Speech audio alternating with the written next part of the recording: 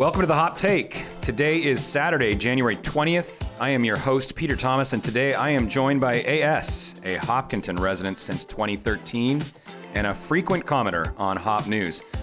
A, welcome to the pod. Hi, it's great to be here. Glad to be able to talk to everybody. On this episode, the town clerk is unhappy that the select board didn't consult his office when putting forth an article for town meeting that affects voting rights. And the real estate market in Hopkinton remains strong in spite of economic pressure.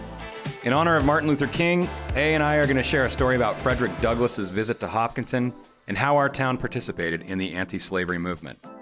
But first, our main story this week is that after 7 months of suspension, following a lengthy public hearing, Hopkinton Police Sergeant Tim Brennan received a 30-day reprieve by the Select Board. In a public hearing last night, the Hopkinton Select Board heard testimony from Sergeant Tim Brennan related to his handling of former Deputy Chief Jay Porter's alleged victim. It was perhaps the most chaotic meeting in recent memory, and ultimately the Hopkinton Select Board succumbed to intense public pressure and voted to continue the hearing to a future date. 194 concerned residents packed the Hopkinton Senior Center, and more than 1,600 tuned into HCAM to watch the Select Board conduct a Loudermill hearing that would decide the suspended sergeant's fate. Many arrived early to claim a seat and socialize with friends and neighbors, but a hush fell over the crowd as Brennan entered the room, flanked by his attorneys. Only the Select Board, Brennan, and the attorneys were allowed to speak, but that didn't stop the public from repeatedly interjecting. Attorney Anastopoulos, the town's labor attorney, made the first presentation, recalling the events of the day he learned of John Porter's indictment. He also mentioned that this is just the second public hearing he's seen in over 20 years of practice. Normally, these things are done in executive session, he said. Through his attorney, Daniel Fogarty delivered a full-throated defense, saying that at least 3 of the policies the town was citing as violations weren't actually policies at the time of the incident. As I mentioned, the town's notice identified 5 potential grounds for discipline. In addressing each allegation, I think it makes sense to proceed chronologically. First, the town alleged that Sergeant Brennan violated department policy when his family hired the survivor to babysit their children while he was assigned by the chief to work as a school resource officer. The chief did not raise this allegation, I think for good cause, because this allegation is wholly without merit. No policy or rule against hiring a high school student as a babysitter existed at the time in question. The policy relied upon by the town was not created until 2017, well after the time in question.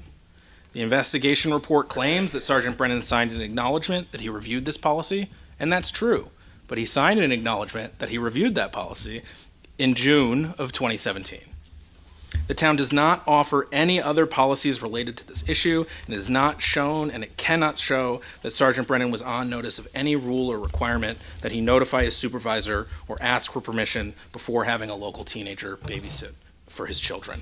Now, for one thing, as I said, we think that that allegation is without merit and shouldn't be considered in making your decision.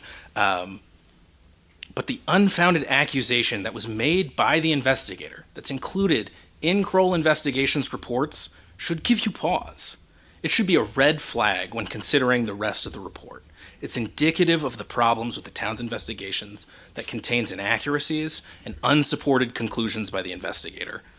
Select Board Chair Muriel Kramer was forced to call 2 recesses to calm the crowd down, who at different times shouted at the board.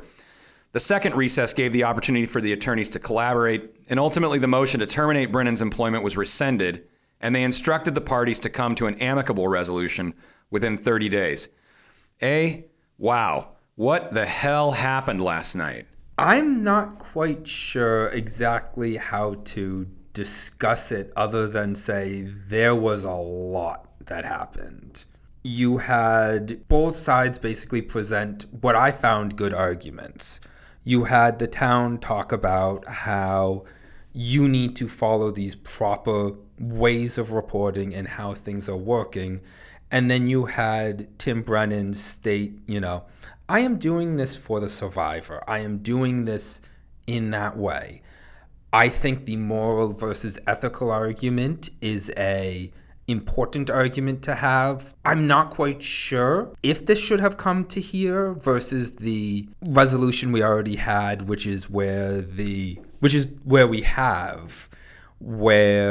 you have them then negotiating.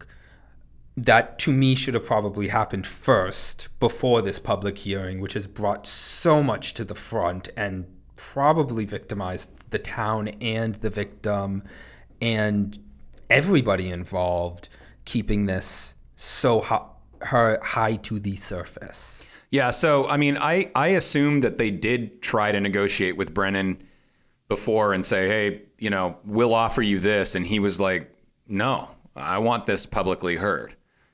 It was his right. I mean, they said, you know, he had the right. And I think Anastopoulos was a little flummoxed that he, in 20 years of practice, had to even do what he's doing, because he made it clear at the outset, like, I've done tons of these and I've never seen this, except for one other time, become a public thing. First, I want to say that I think this is uncharted territory for everybody. So I think that, like, the nice thing to the kind and respectful thing for me to do would be to give them a break. Like, I don't think they've ever conducted a Loudermill hearing. I know that they have never done a select board meeting that had that many people watching. I mean, I would be, I don't know all of Hopkinton's history, but I mean, that was a lot of eyeballs. All right. So that's a lot of pressure. You know, ultimately, it came down to the town presenting these policy violations, saying you violated these 5 policies. Well, now then, Fogarty, Brennan's attorney, turns around and says, these 3 of those weren't even policies, and you're citing them. What do you think of that? I think that, yes, everyone is in uncharted territory with this. I think that Tim Brennan had the right to be heard and should be heard. I understand the questions of the exact policies.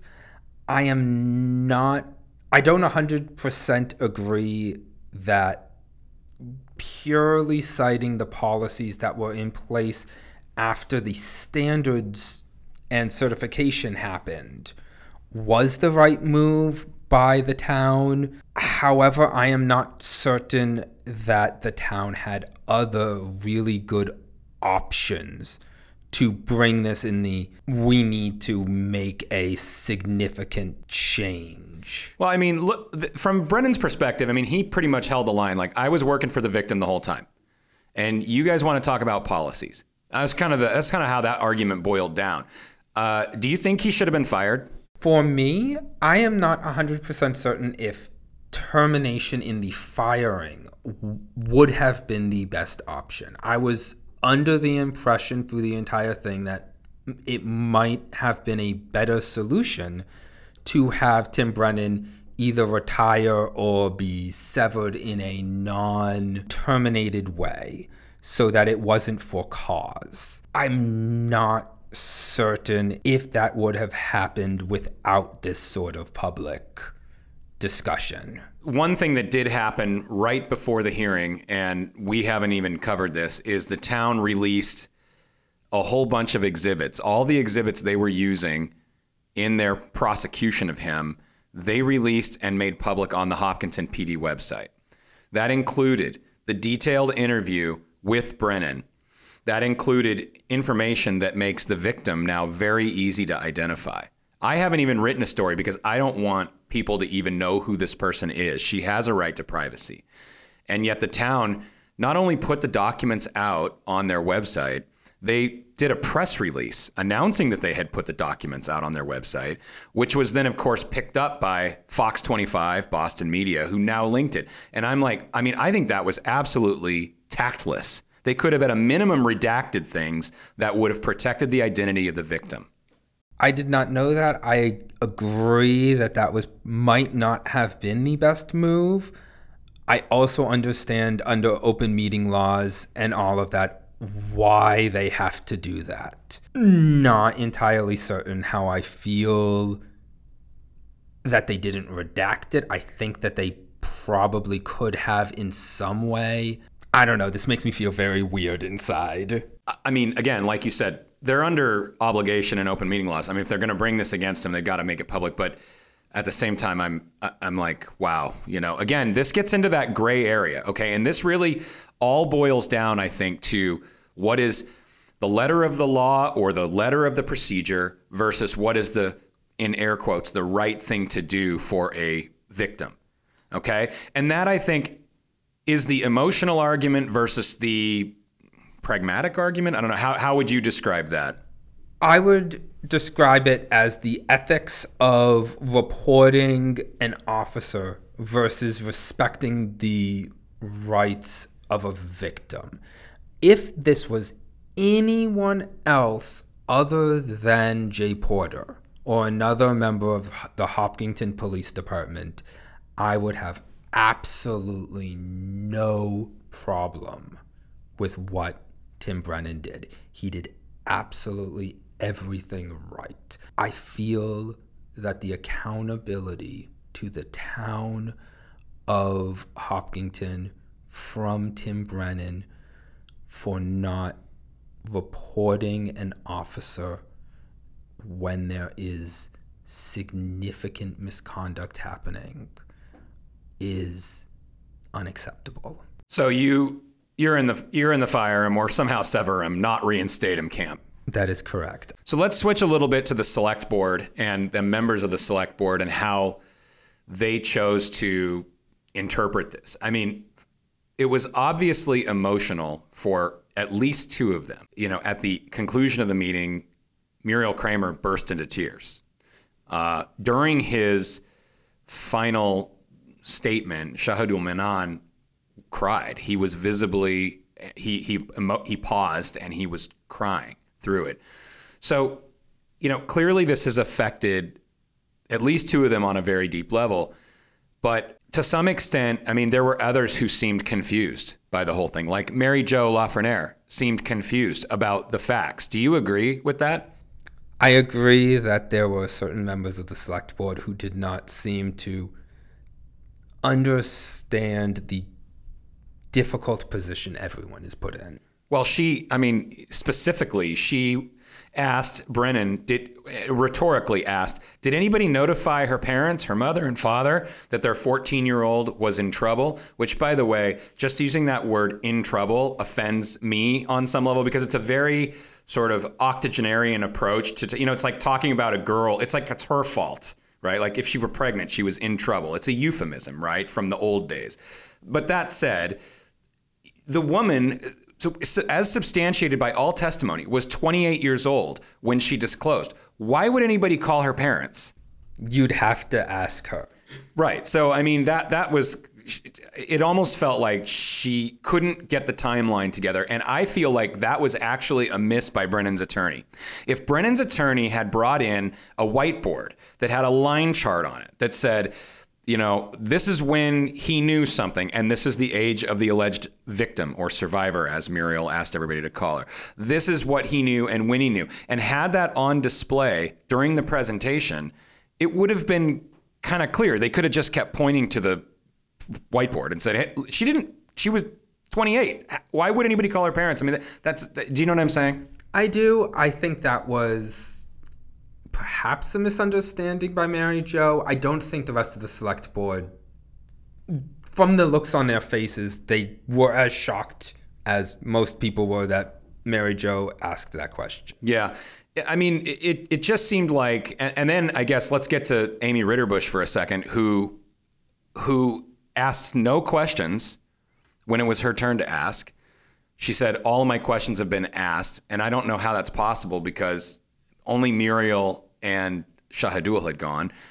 But then when it came time to discuss and deliberate the motion to terminate him, she read from a prepared speech, which absolutely pissed the audience off like crazy, because they were sitting there thinking, I mean, I could hear the murmuring. I was in the room. They were thinking, she's already made up her mind. What are we even doing here? Like, she heard none of the testimony that, you know what I mean? She heard none of the testimony that any of these people have made tonight, for or against. For me, I didn't have as much of a problem with Amy's response. There didn't seem to be much that was contested as a matter of fact in the hearing. I did not hear any arguments on either side that were not specifically mentioned in certain ways in the evidence. I think Amy did a lot of research on it. It sounded from her statement that there was a lot of research done, and that, helps. But I mean, what's the point of having the hearing then if you've already decided? That's the question. I don't think everyone was decided at the moment. I can see Amy having been decided from certain things that she had stated and certain previous actions that she had taken, that she seems like someone who does a lot of research on her own and therefore doesn't need the facts reiterated. Let's go, though, into the public presence, okay? So now Amy has read her speech. It then turns to Mary Jo, who starts to speak. And then the public is so riled up at this point. The audience is riled up. And they're like, hey, she read a prepared speech. Muriel stands up out of her chair and starts shouting at the public. I'm going to ask everybody to take, seriously, it sounds hokey, but a deep breath. Look, nobody pre-thought anything. We're all struggling. I read what I wrote. You just liked it better. Read it. The woman in the middle read it. I read what I wrote as well.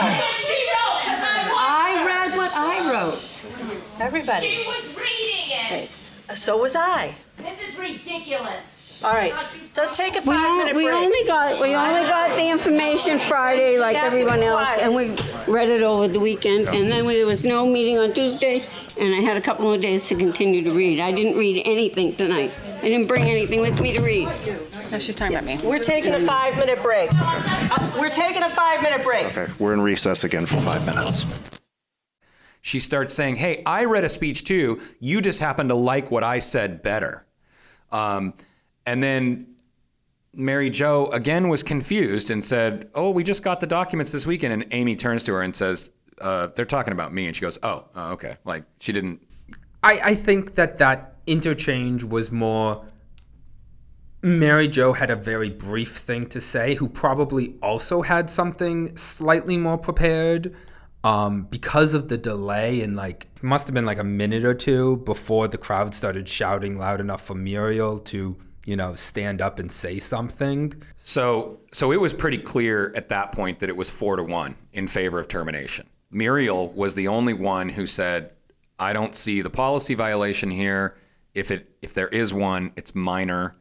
I think that we should work toward rehabilitation. That's taking a very victim-centered approach. Muriel makes her living doing that, so that doesn't surprise me that she would do that. And as she said at the outset, she's known the Brennans for 20 years. Also, Irfam and Shahadul both stated that they thought that a different resolution other than the permanent termination would have been a good option. Yeah, so tempers are flaring at this point. Muriel is like, okay, we're on a 5-minute recess, which that 5-minute recess turned into about 20 minutes.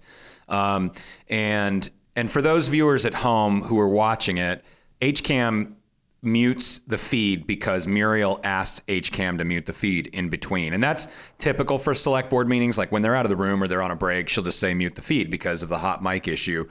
As an aside, that's when Irfan said to Mary Jo, man, I could use a drink right now, which I'm pretty, I was thinking, and the guy sitting next to me said, hey, wouldn't this be more interesting if they passed out beer at this event? Because it was already a bit intense. But at any rate, people then stepped out. The attorney stepped out, Brennan stepped out, the town manager stepped out, and people started to sort of mingle and talk amongst themselves. Various members of the public stood up and started making speeches about the whole thing, which is on Hop News. You can watch that video. But that was a critical moment because it allowed the attorneys to say to themselves privately, this is a shit show. All of these people are upset. The select board can't handle this. We need to do something that makes this meeting stop at this point. And so the town manager, and then I saw Muriel leave. I mean, she was back there talking to him. It's almost like they worked out a side deal.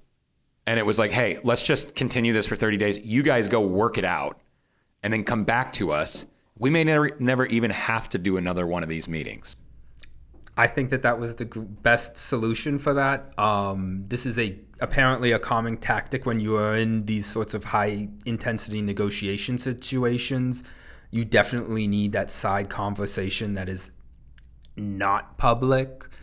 And there is the negotiation tactic of, okay, we need to make sure that everyone knows what the stakes are. Final point on this one. If Last night, it was either terminate or don't, right? That was the motion that was in front of the select board. And it looked like he was going to be terminated. Do you think after what they saw last night and after, just the whole thing, do you think Brennan now gets a better deal from the select board than he would have? Than he would have in the hearing, Yeah. right? Yeah. Yeah. Oh yeah. He was going to be terminated. It would have been with cause. We would have been talking about this for the next years. Right now, I think there will be a termination. We will have a mutually acceptable solution. There won't be the arbitration. There won't be anything going forward. Everyone will go away happy. Or at least both unhappy, but at least we're both unhappy. Exactly, yes. So he will get a better, you feel he'll get a better deal from this? I think he'll get the fair deal that he deserves, yes.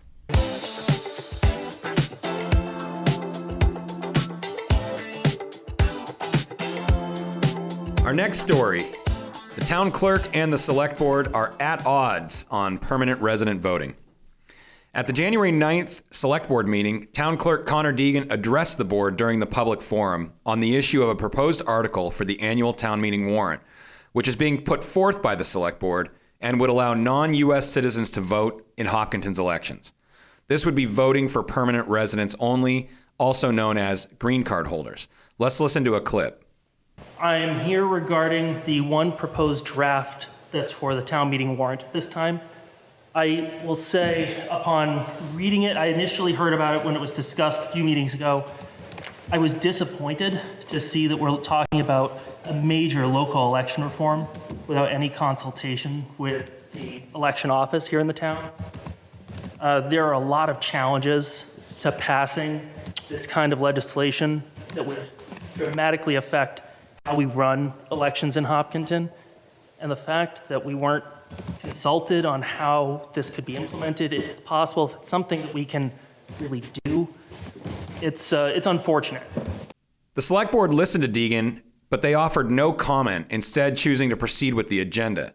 And while they typically don't engage with citizens during the public comment period, this was unusual because the article itself was on the agenda that evening. Hop News caught up with Deegan the next day, and here's how he described the process. Best way to put it, disrespectful to another duly elected office. A, what do you think? Should permanent residents be able to vote in Hopkinton? I believe that permanent residents should have a say in local affairs. I am not certain how that would work within the community logistically, especially because of the state election laws and federal election laws.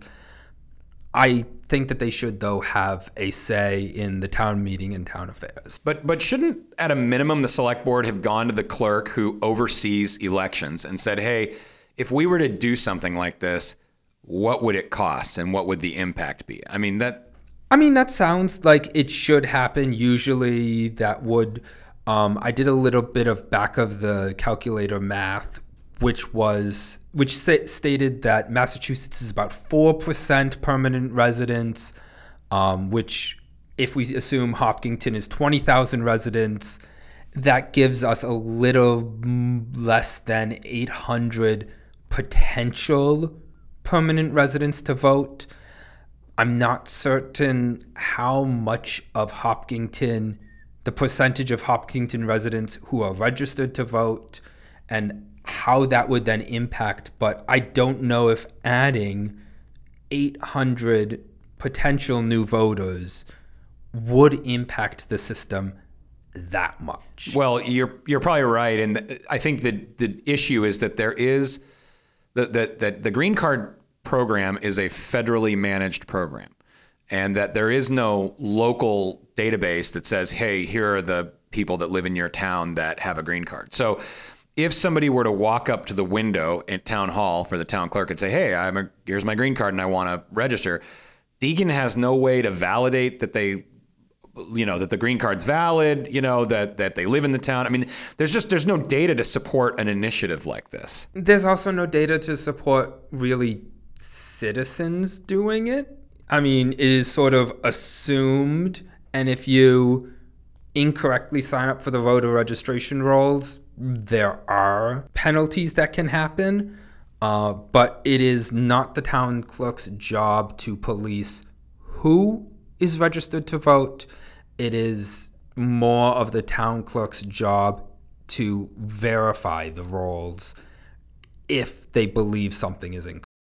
So we also then sort of explored the origin of this request, because I couldn't understand. I mean, I was just like, there couldn't be that many permanent residents in town that were clamoring for this.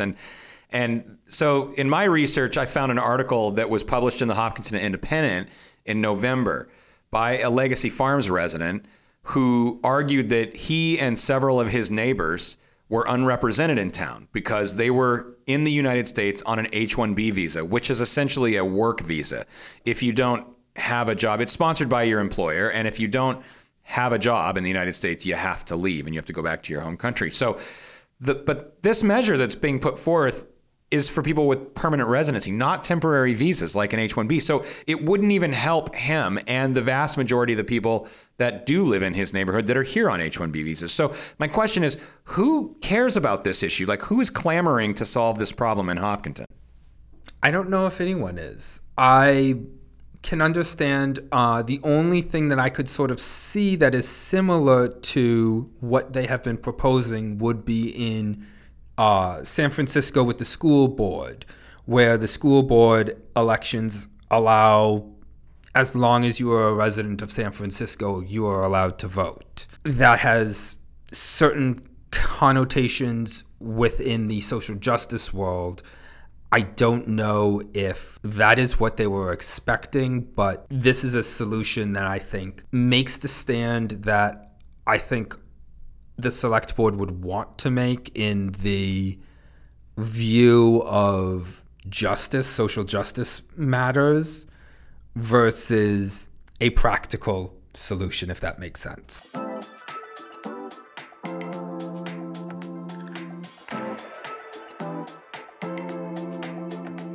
Moving on to real estate, the market remains strong. In what might be surprising to some, 2023 saw more homes sold in Hopkinton than in 2022. This, in spite of rising interest rates and housing costs in Metro West.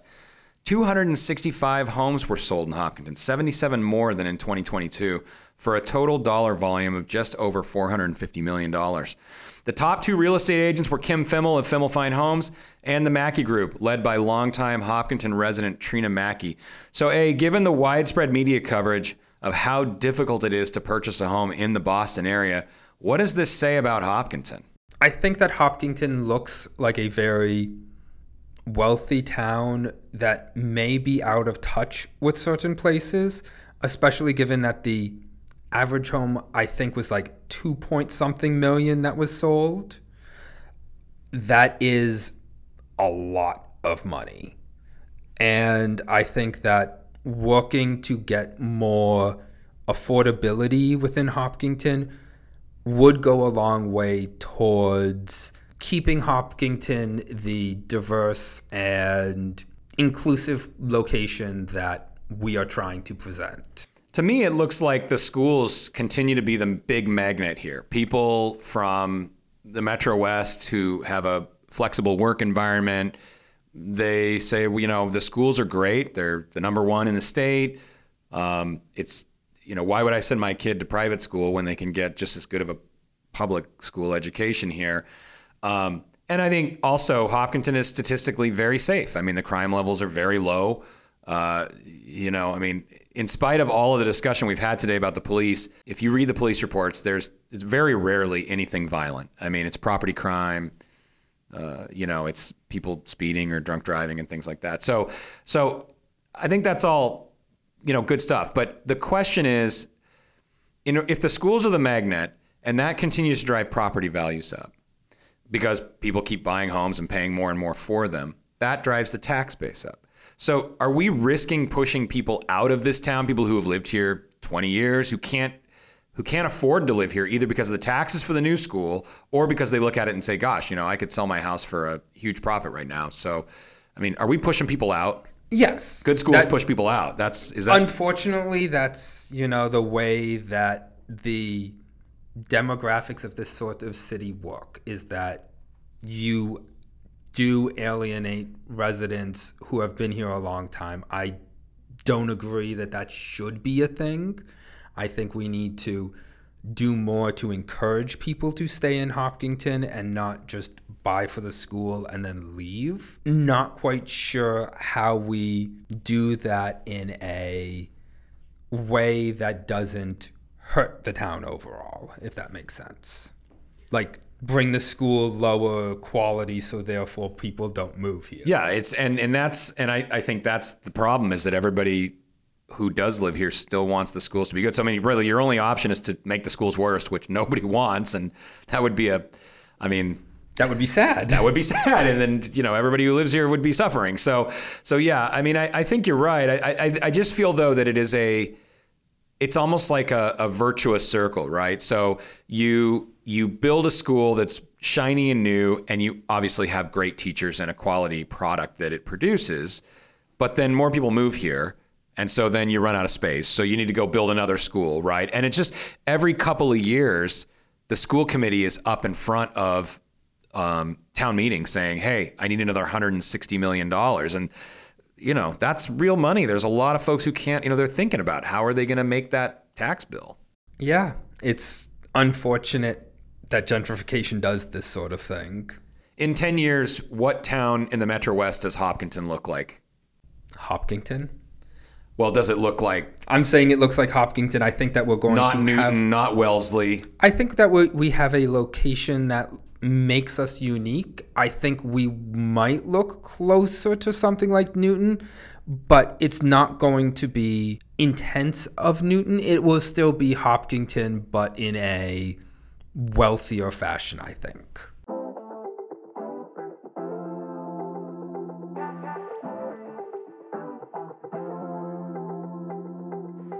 Well, as you know, and our listeners know, we always like to finish the pod with a little bit of Hopkinton history. And today, in honor of Martin Luther King Day, which was January 15th, Monday the 15th, we received this great letter, this essay from Ann Matina, who is a vice president at the Hopkinton Historical Society, on the history of the anti-slavery movement in our town, which I had no idea that Hopkinton was so involved in this. Ann pointed to several local families, many whose descendants still live in town, and they were involved in abolition. She pointed out that the Bowkers, the Phipps, the Davenports, that was just a few of them that she named. Several generations ago, they were the ones meeting and lobbying and raising money for this cause in town. The Hayden Rowe Hall was a building. It was Hopkinton's first Methodist church, and it stood at 196 Hayden Rowe, which is almost to Cornell's. If you're leaving the high school, it's actually just an empty lot now that sits between two buildings or two houses because it was torn down. But that building hosted many notable speakers, including perhaps the most famous orator of the anti-slavery circuit, the great Frederick Douglass. Yeah. Frederick and his wife had settled in New Bedford, which is a community that they found welcoming.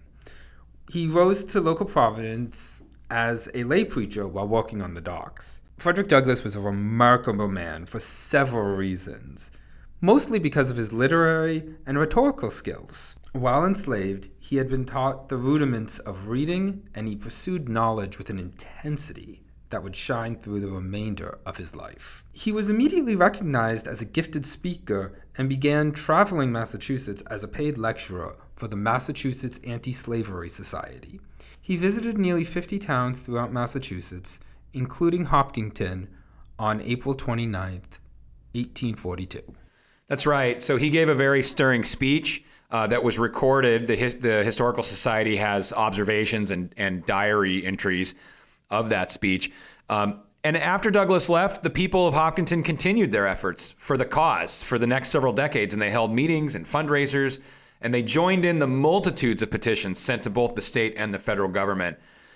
One of those, which circulated throughout the Commonwealth in early 1843, called for prohibiting state officials from aiding slave catchers who came north to reclaim their, quote, property. Nearly 65,000 people from across the state signed the petition, including 322 from our town, and that law ultimately passed.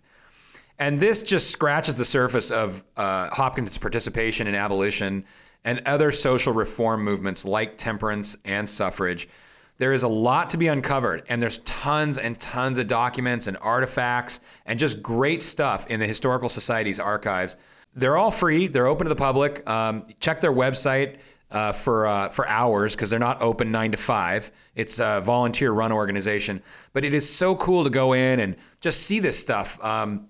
See these things on the wall, or just go through the archives and see these letters. There is a letter from Frederick Douglass in his own handwriting in the Historical Society, and we published a screenshot of that, because it's just so cool to see this man's penmanship. It's just amazing. So again, a special thanks to Ann Mattina for her great research and for making this story available to our readers. It's just awesome to hear how interwoven Hopkinton is in the fabric of Massachusetts history.